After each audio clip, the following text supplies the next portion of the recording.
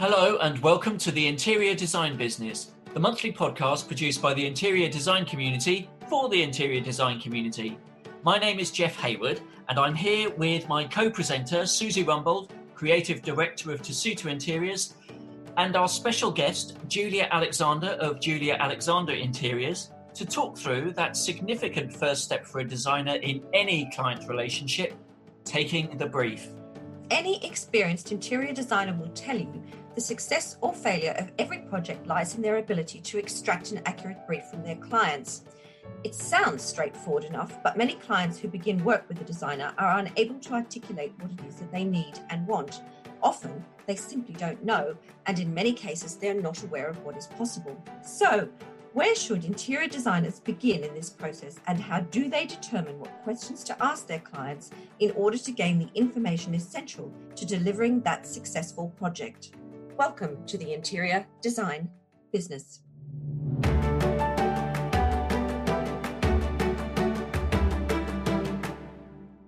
Taking the brief is a critically important subject, and I'm delighted to welcome Julia Alexander as our guest to explore it in more detail.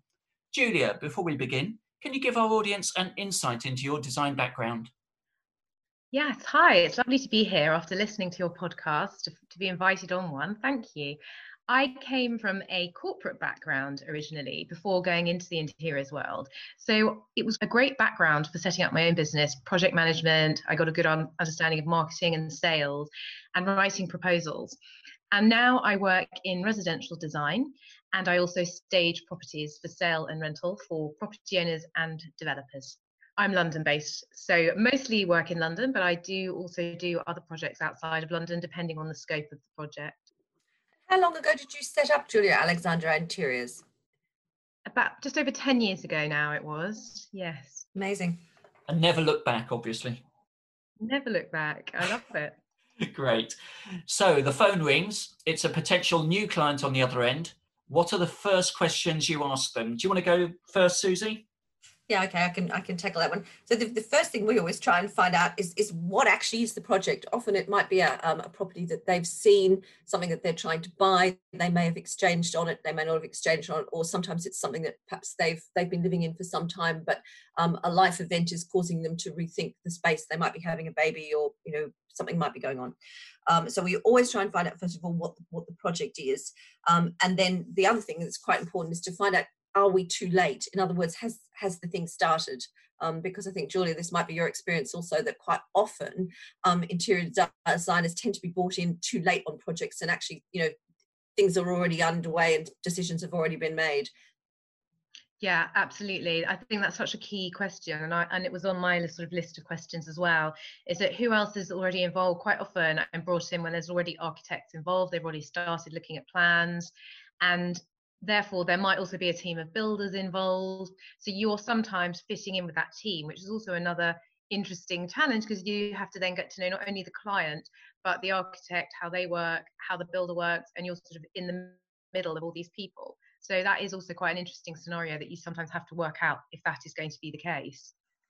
But I also think that the interior designer's way of taking a brief can be very different from that of an architect. Just to make the example we usually give people, if architects are kind of about the way the building sits in the landscape and the exterior of the building, we're much more interested in the minutiae of where someone's going to keep their shoes. Absolutely. And it's really interesting working that way, because actually last week, I was on a Zoom client meeting, and we decided to completely move the joinery from one wall to another that the architect had planned. And the client was like, oh yes, why don't we think of that? Because we look at things very differently to architects.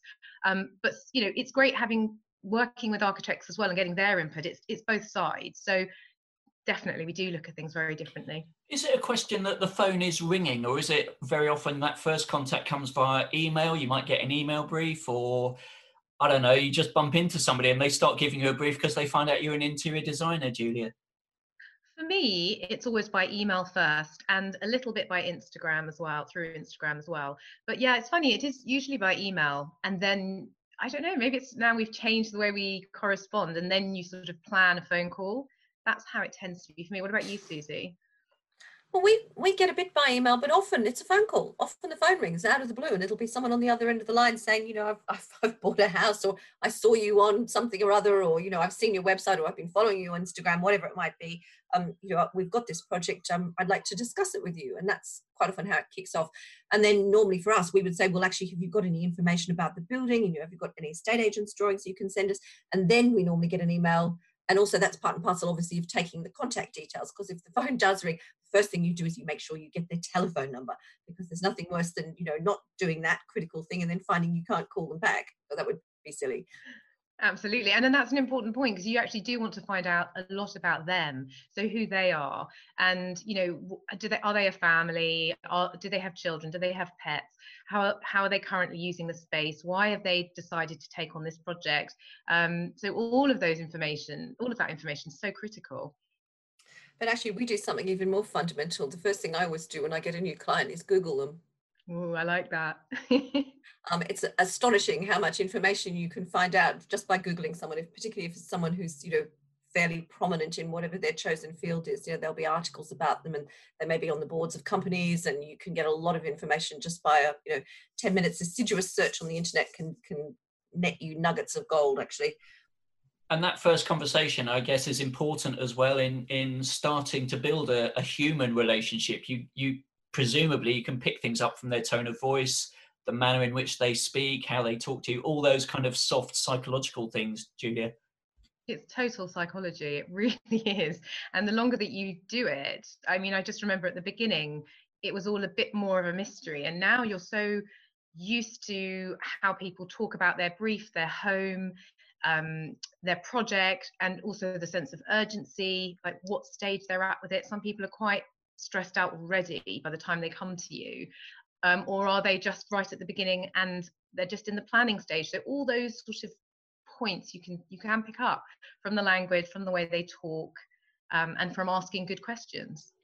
And I think if you're asking the right questions, it immediately makes you come across as being that safe pair of hands that they need for their project. So if you're kind of listening carefully and you're asking those intelligent questions, and perhaps listening round what they're saying rather than directly at what they're saying, if I can put it that way, you'll come across as being an expert, which is where we want to be positioning ourselves, really. Yeah, that's a great point, Susie, because it is about the trust, and you've got to gain their trust as well as taking the brief in that short space of time, because obviously they may be asking other people. Sometimes they aren't. Sometimes it's word of mouth and they want to come to you through recommendation, but they may also be comparing you to other people that they're calling up, and they want to hear that you have understood them, that they can trust you, that you're an expert, and you can definitely convey that in what you're asking them. Definitely. No, that's so true. Presumably the goal of that first conversation is to get a meeting with the client to see the property. Absolutely, without question. That's always the first thing. Within 5 minutes, hopefully, of the conversation, if it's going well, I'm usually saying, right, well, it would be great to come and have a look. Is there a way we can meet? Can you get hold of the keys? Yes, no, totally, I agree. The first stage is the telephone meeting, and then the second stage, meeting them in person, is just so useful in terms of information that you can pick up, and seeing body language and meeting them, and just the way they take you around the site, if you're able to go to site, and the way that they talk you through the different rooms. And it's another level of deeper questioning that you can go to. It's great. It's not always so straightforward if it's a new build, because sometimes you have to have them to the studio first off. But actually that can be quite nice too, because then they can see your setup, and they can see that you're a serious professional, and I think that's really important too. So either way it can work. But you're right, Julia, it's about looking at all those and quite a lot of the non-verbal clues, the things that they're not saying, how they're reacting to things. It's just so key. Always a tricky subject, but do you try to get an indication of budget in that first conversation? Yes, and this is such a great question, because I was thinking about it, and I think maybe before I would have outright asked, what is the budget?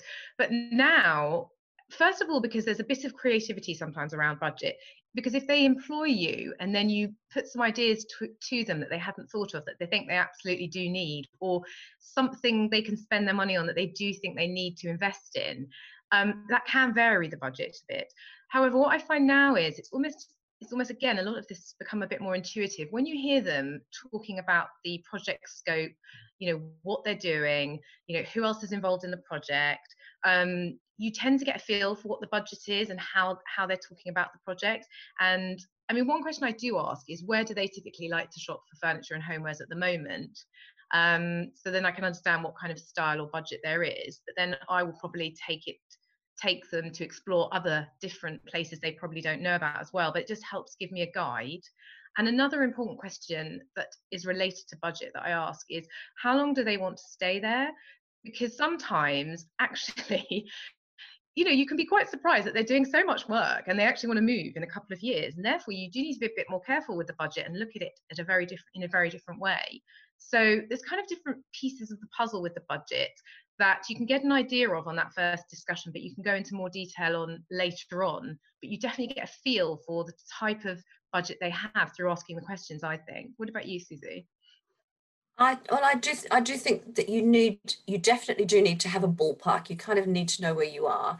And I agree with you. We always say to people, is this a 2-year house, a 5-year house, a 10-year house, or a forever house? Because the design decisions and the investment that you will make in a forever house is going to be entirely different to something that you're going to live in it for 2 years and then turn. But I think we also say to people, and clients often can be reluctant to give you an indication of their budget because they're terrified that you're going to spend up to it. But for me, it's really important. And we always say to people, you have to tell me whether I'm shopping at Harrods, Peter Jones or IKEA, because the problem is that further down the track, if you then show them the Harrods dream and they haven't got the money for it, they'll hate anything you show them thereafter. So it's just really important to kind of know. And the other thing that's worth bearing in mind is that people don't know how much things cost. So we had a client recently who had, a not inconsequential amount of money, but it was just so mismatched with what she thought she was going to be able to achieve for that. She was talking about amazing murals and all sorts of incredible kind of 5-star finishes, which, even though her budgets, as she kept telling me, were not anorexic, they were going to be nowhere near equal to what her expectations were. So I think you do need to have some sort of cash figure. Do you find that clients respond to that direct line of questioning, or do they kind of hedge that money kind of conversation? I think they can sometimes hedge the conversation. Sometimes they will basically outright lie to you on the basis that, we've just said, okay, well, actually it can work both ways. Sometimes they'll tell you they've got X amount when they've got X plus Y, and other times they'll say they've got Y amount because they're showing off when actually they haven't really got that much. And also, as I said, there is this mismatch, I think, between people, because most people only do these sorts of projects once or twice in a lifetime. They've got no idea how much stuff costs. They really don't. See, that's interesting, because maybe I'm quite niche in where I work. I work in the residential sector, probably for a very typical type of client, and I think their budgets are very similar. So maybe that's why it's my clientele is not maybe as varied, or and yours is quite global as well, Susie, I think. So I think maybe because I attract a certain type of client, maybe they do have quite a similar budget and they know what they're getting when they come to me. I don't know, maybe that's why. It might be slightly easier. What astonishes me is that when we work with commercial clients, quite often they have no idea either. And you think that if people are doing this for a living, developers and things, you think they'd have more of a clue. And actually, sometimes they're just as clueless. They have absolutely no idea how much things are going to cost. So they have these grandiose ideas and actually just haven't got the pounds, shillings and pence to back it up, which can be very disappointing for everybody. But anyway. The other thorny subject might be timing. How do you deal with that one? Yeah, this is a really important one. You learn this one as you go along. You learn how to manage it better as well. I had a client that took a year to find fabric for a tiny stool, and this was in my early days, and I would never now have allowed that to happen. I would have put a time limit on it, but I didn't know that when I was doing it. I did it on a fee basis, and we hadn't found what she needed, and so we carried on until we found what she needed. And it's really important to put in a proposed end date and what you're going to cover within that scope. And I found that I work quite often on an hourly rate as well, where clients have an indication of how many hours and how much of my time it's going to cost. But when I'm working on an hourly rate, that sort of thing doesn't happen as much as well. Yeah, but also if the clients have got a particular end date of theirs in mind, I mean, that's the other thing you need to just be aware of, is that if for example, there's a I don't know, let's say a 25th wedding anniversary coming up in 18 months' time, and they want to have a huge party in their new house, or one of their children is setting a significant set of exams. You know, I've got a client at the moment who's got a daughter who's studying for the 11 plus. So of course we had to get clear of their house to make sure that, you know, that this little girl could do her work undisturbed. And so that kind of thing can be really important. And quite often, if they've got, again, unrealistic expectations about what can be achieved in their time frame, sometimes the way to get around that is to break that down into chunks, so that you can say, well, we could do the principal rooms to get those ready for the party in time, but perhaps we have to wait and do upstairs the following year. But I mean, this is all the stuff, this all comes back to what you find out when you take that all important brief, because you can't come up with the kind of game plan for the project unless you have all this information clearly in your mind and that they know that you know. What about then, you mentioned earlier about the professional team that might already have started on the project. How important is identifying where that professional team is at, or indeed when you come onto a project, how have you got the responsibility to build that team yourself? Yeah, so with that one, if the project's already underway and they have a full professional team in place, obviously you need to find out who the protagonists are. You know, who's the architect, who are the engineers, who's the AV people, so that you kind of you can look them up, again, Google them, find out who it is you'll be working with. You also need to work out at that point what the architect has actually been hired to do, because again, it can be very fuzzy, that wiggly line that we talk about sometimes between the interior designer's responsibilities and the architect's responsibilities. So you need to find out, you know, what has he been contracted to do to make sure that you're not treading on toes. And perhaps, you know, you might need to sort of talk about the implications of that with the client. So for example, if the architect's down to design all the joinery, is that the right way to be splitting it? But I mean, that's probably a discussion that you would have later on further into the process. But again, you just need to understand exactly who's been asked to do what so far. Yeah, I think that's a really important point, Susie, because you can be brought in, and when it isn't people that you're used to working with in the way that you know how to work, and you know how they work and how they communicate and how they respond, and who is responsible for what, is so critical in that whole setup. Because if something goes wrong, or and as and when there are always pressures in these situations, you need to understand who's responsible for what part and who is going to take responsibility when there are problems in the build. But it's not always terribly straightforward either, because often the clients themselves don't understand what it is that they've asked the architect to do. They don't understand where those gaps are. So this is where it's tricky. And obviously it can sometimes be it might not be till you are appointed and you actually have a meeting with the architect in the first instance, then you can actually talk about who's responsible for what. And I know some architects, in fact, quite a few architects these days, are producing responsibility matrices, where they actually show who's responsible for what. And that means that the clients are kind of assured that there are no gaps, but B, that they're not paying twice for something. That's a really good point. And also it's interesting because the definition of an architect could be so broad. It could be, do they do just the build? Do they do partly some interior design? You know, and the same for an interior designer, or the same for a builder. Like, all of those areas can actually expand into each other's territory, and it's understanding where that lies. Do you think that clients understand the right time to brief an interior designer? I think this is a question that we all grapple with. Generally, no. We all complain bitterly that we're brought in too late almost all the time. And it's very refreshing when you are brought in at the beginning of a project, because it just makes it so much easier.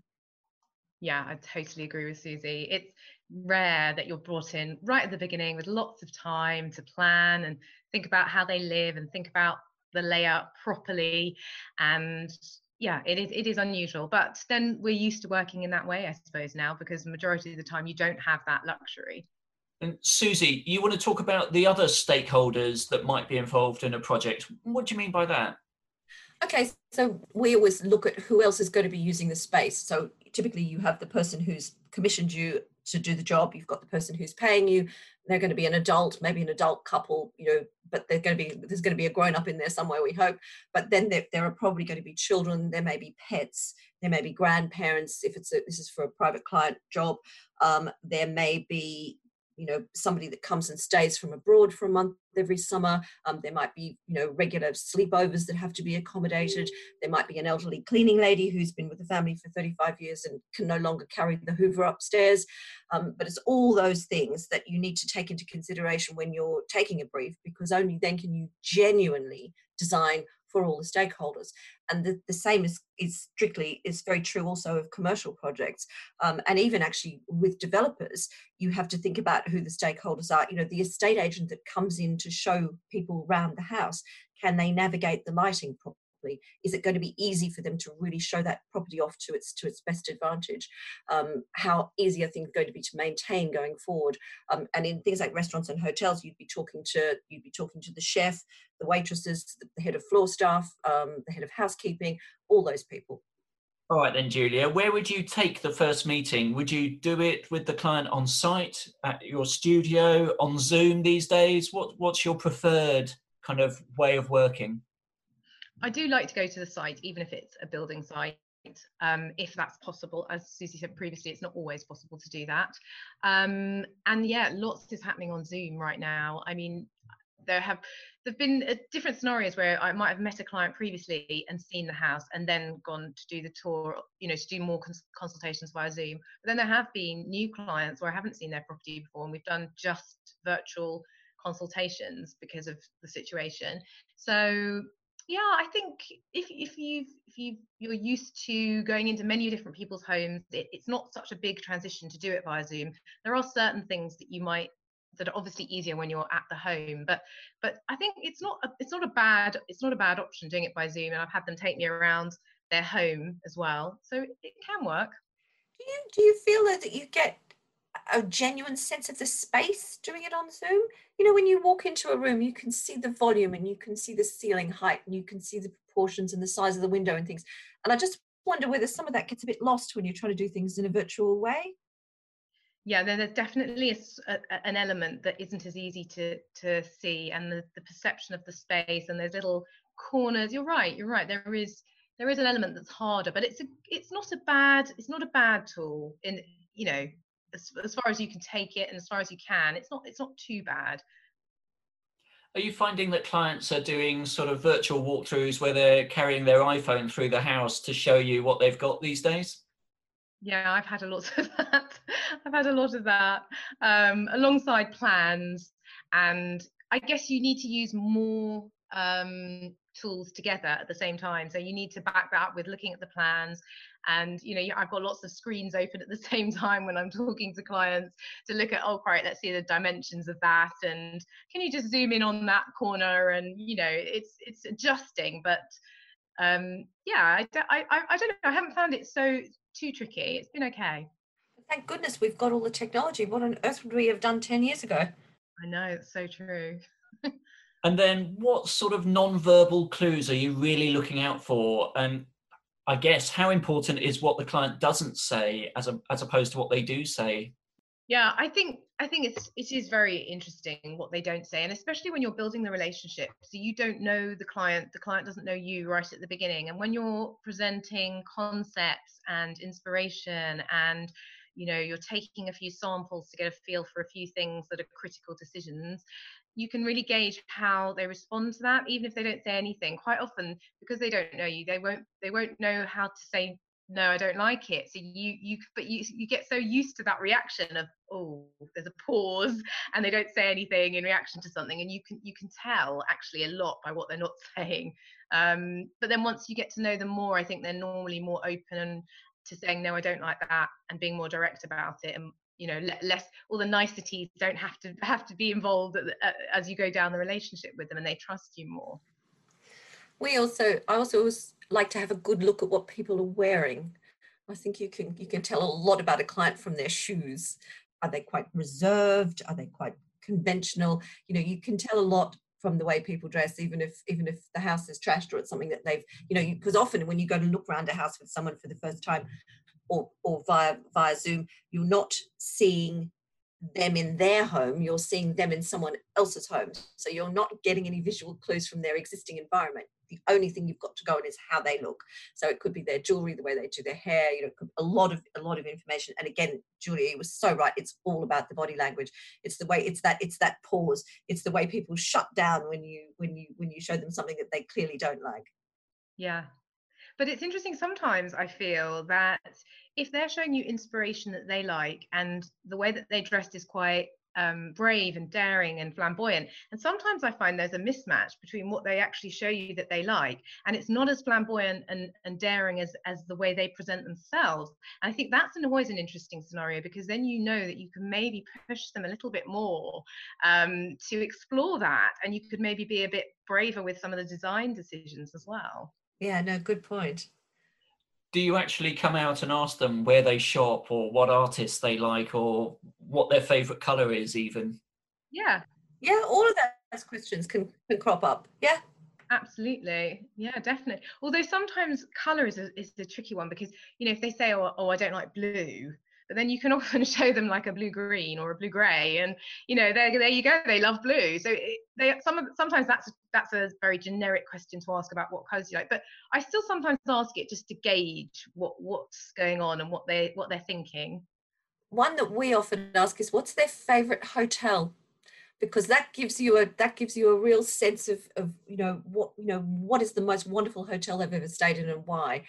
Because that's an interior, and it's often quite a flamboyant interior, perhaps more flamboyant than their home would be, but it really that can really give you a grounding for their style, I find. I think it more revolves around a discussion with them showing me their inspiration, and I tend to ask them if they can to pick out some inspiration they love, and it could be anything. It doesn't have to mirror what their room is going to look like. It could just be, I love this, like you said, Susie, a hotel, or I love this restaurant. It could be a piece of art. It could be a museum that they visited that they love the floor, and it doesn't mean that you're going to recreate the floor, but it gives you a vibe and a feel for what direction you could take the brief. Other questions we ask, I suppose, because that's more about the kind of visual side of taking the brief, isn't it? If we divide it and say, okay, there's the kind of functional side and the visual side, those tend to be more about the material palette and the colors and things. But actually, at this early stage, we're more likely to be asking a lot of lifestyle questions too. So often clients will come and you'll say, well, what have you thought about doing in this room? And they'll go, I want it to be blue. And I'm scratching my head going, no. I mean, who's going to sleep in here? You know, it's completely different. And what are they going to do? And does it need a study area? And is there anything that needs to be stored? And, you know, how much storage space will be required? All that kind of stuff. The questions, all those critical questions like, you know, how many people do you feed on a daily basis? How often do you entertain? How many do you entertain for? You know, where do you like to eat breakfast? What do you like to eat for breakfast? Do you tend to plate up food, or do you put bowls in the middle of the table and let everybody help themselves? All those things are going to have an impact and a bearing on what you eventually end up with, from the space planning, and also to an extent the way the palettes will evolve. Yeah, that's true, actually. And it's almost on a room by room basis that I would go through that with a client. So if we're talking about the dining area, people often think, because it's sort of like, how big a table do we need in this dining room? So how many people do you entertain?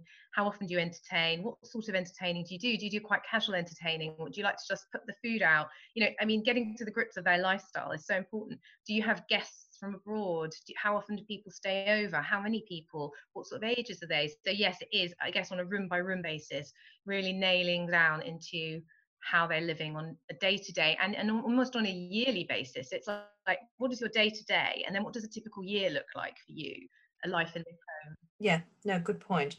It seems to me as well that what you're doing is you're moving the conversation forward. So the brief actually is evolving over several conversations, several meetings, where you can ask different questions and build a complete picture of what you're going to do and what the client is actually telling you. Yeah, I think that's true. I mean, I think the whole process for clients can be quite overwhelming.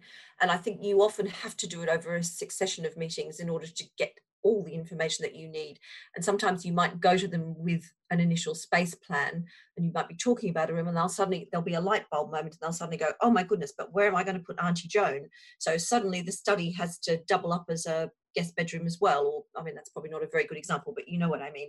And so you will be getting more and more information the more meetings you have with them, and the more that you're showing them stuff, the more information you'll be gleaning from them, but also the more their own ideas will be developing.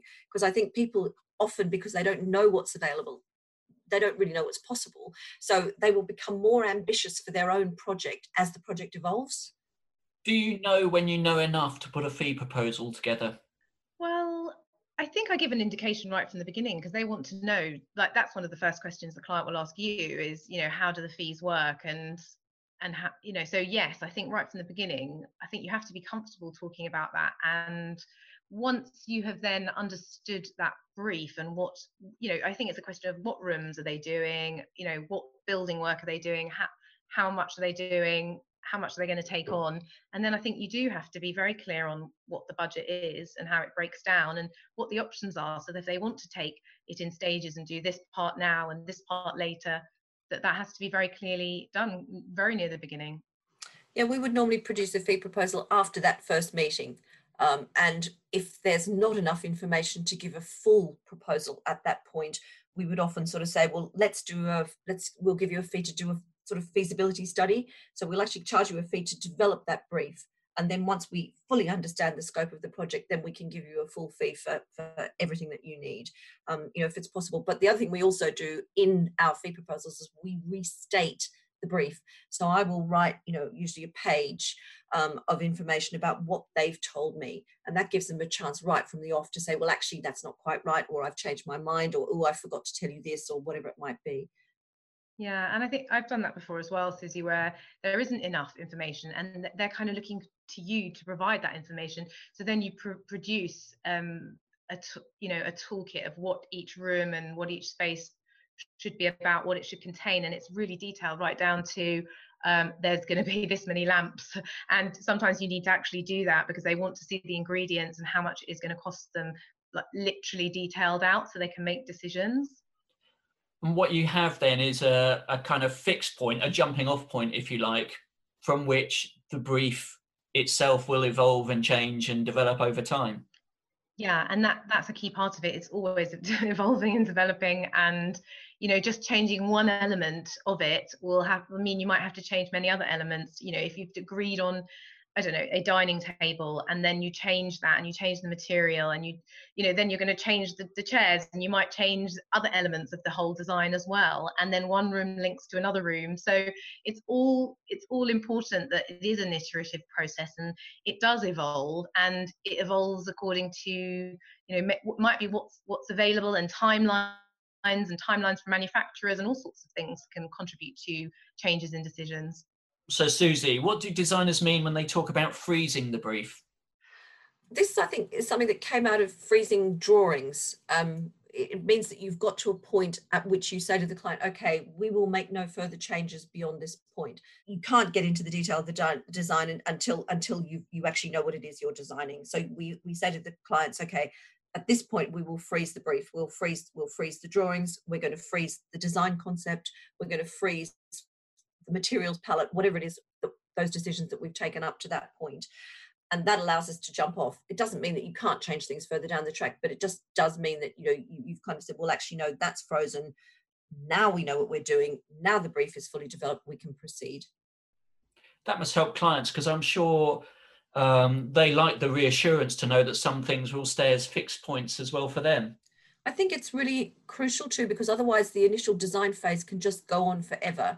And what happens is, if you've got a fixed endpoint for the project and you have to be on site at a particular time in order to achieve that, if the design process goes on for too long, it's just eating into your build time.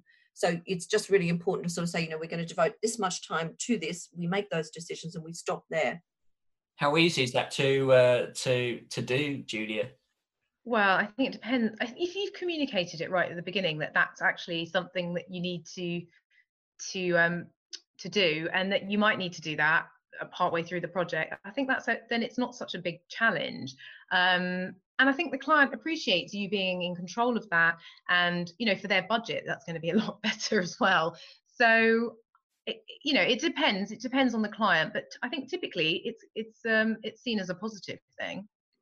Yeah, again, I think the clients, again, feel as though you're the one with the safe pair of hands. So I think they quite appreciate it. And we always talk about freezing the drawings and the design concept in our fee proposal.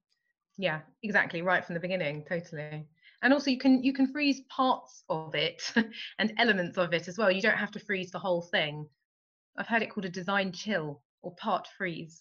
Yeah, part freeze, a semi-Fredo, a design semi-Fredo. Yeah, I like that. I like that one better. Okay. Meetings then. Who should be there? Who can make decisions? Who's actually paying? That's a great question. I guess you'd find that out from your initial, questioning of who is this for and stakeholders. So who are the key stakeholders? And I guess you get an idea from the initial conversation if you're understanding if it's a family, who's involved from the family, or if it's a commercial project, who is calling you and how that company is set up. And obviously, you need the key people there at different times. So sometimes you don't need the architect and the builder and everyone involved. Sometimes you do need those one-on-ones with the client. And then there are other meetings where you might need the whole team there, but then you need to be very clear about what the agenda is and why you're all meeting so it doesn't go off on a tangent. What's your take on that, Susie? Yeah, no, I'd agree with all of that. And the only other thing I think I would probably add is that it's important when you're taking the brief to establish who's actually paying and therefore who's able to take decisions. What you want to avoid is a situation where somebody is doing all the kind of the legwork on the design, and the person who's actually going to be making the transfer into your bank account at the end of the day turns around and says, I don't want to pay for that. So you just have to be very, very, very, very clear about, who is available, who is allowed to make cost-based. It's usually about money, cost-based decisions. Indeed. Okay, so I'm coming to the last question here. What is the one secret tip you would give designers about taking a client brief? Who wants to go first? Okay, this is just a bit of a silly one. This is just, and assuming that they are people that celebrate Christmas, we always ask them where they're going to put the Christmas tree. And for some reason, it's a question that clients seem to find delightful. It's just something they love to think about. Oh, where am I going to put the Christmas tree? It really pleases them. I'm going to go in with more of a general advice on the communication side, but I think the power of the pause is really important, that you pause when you're talking to them and when you're taking the brief to listen as much as possible to what's actually happening in that pause. That's a brilliant tip. Brilliant. Listen, don't talk. Like it. Thanks very much.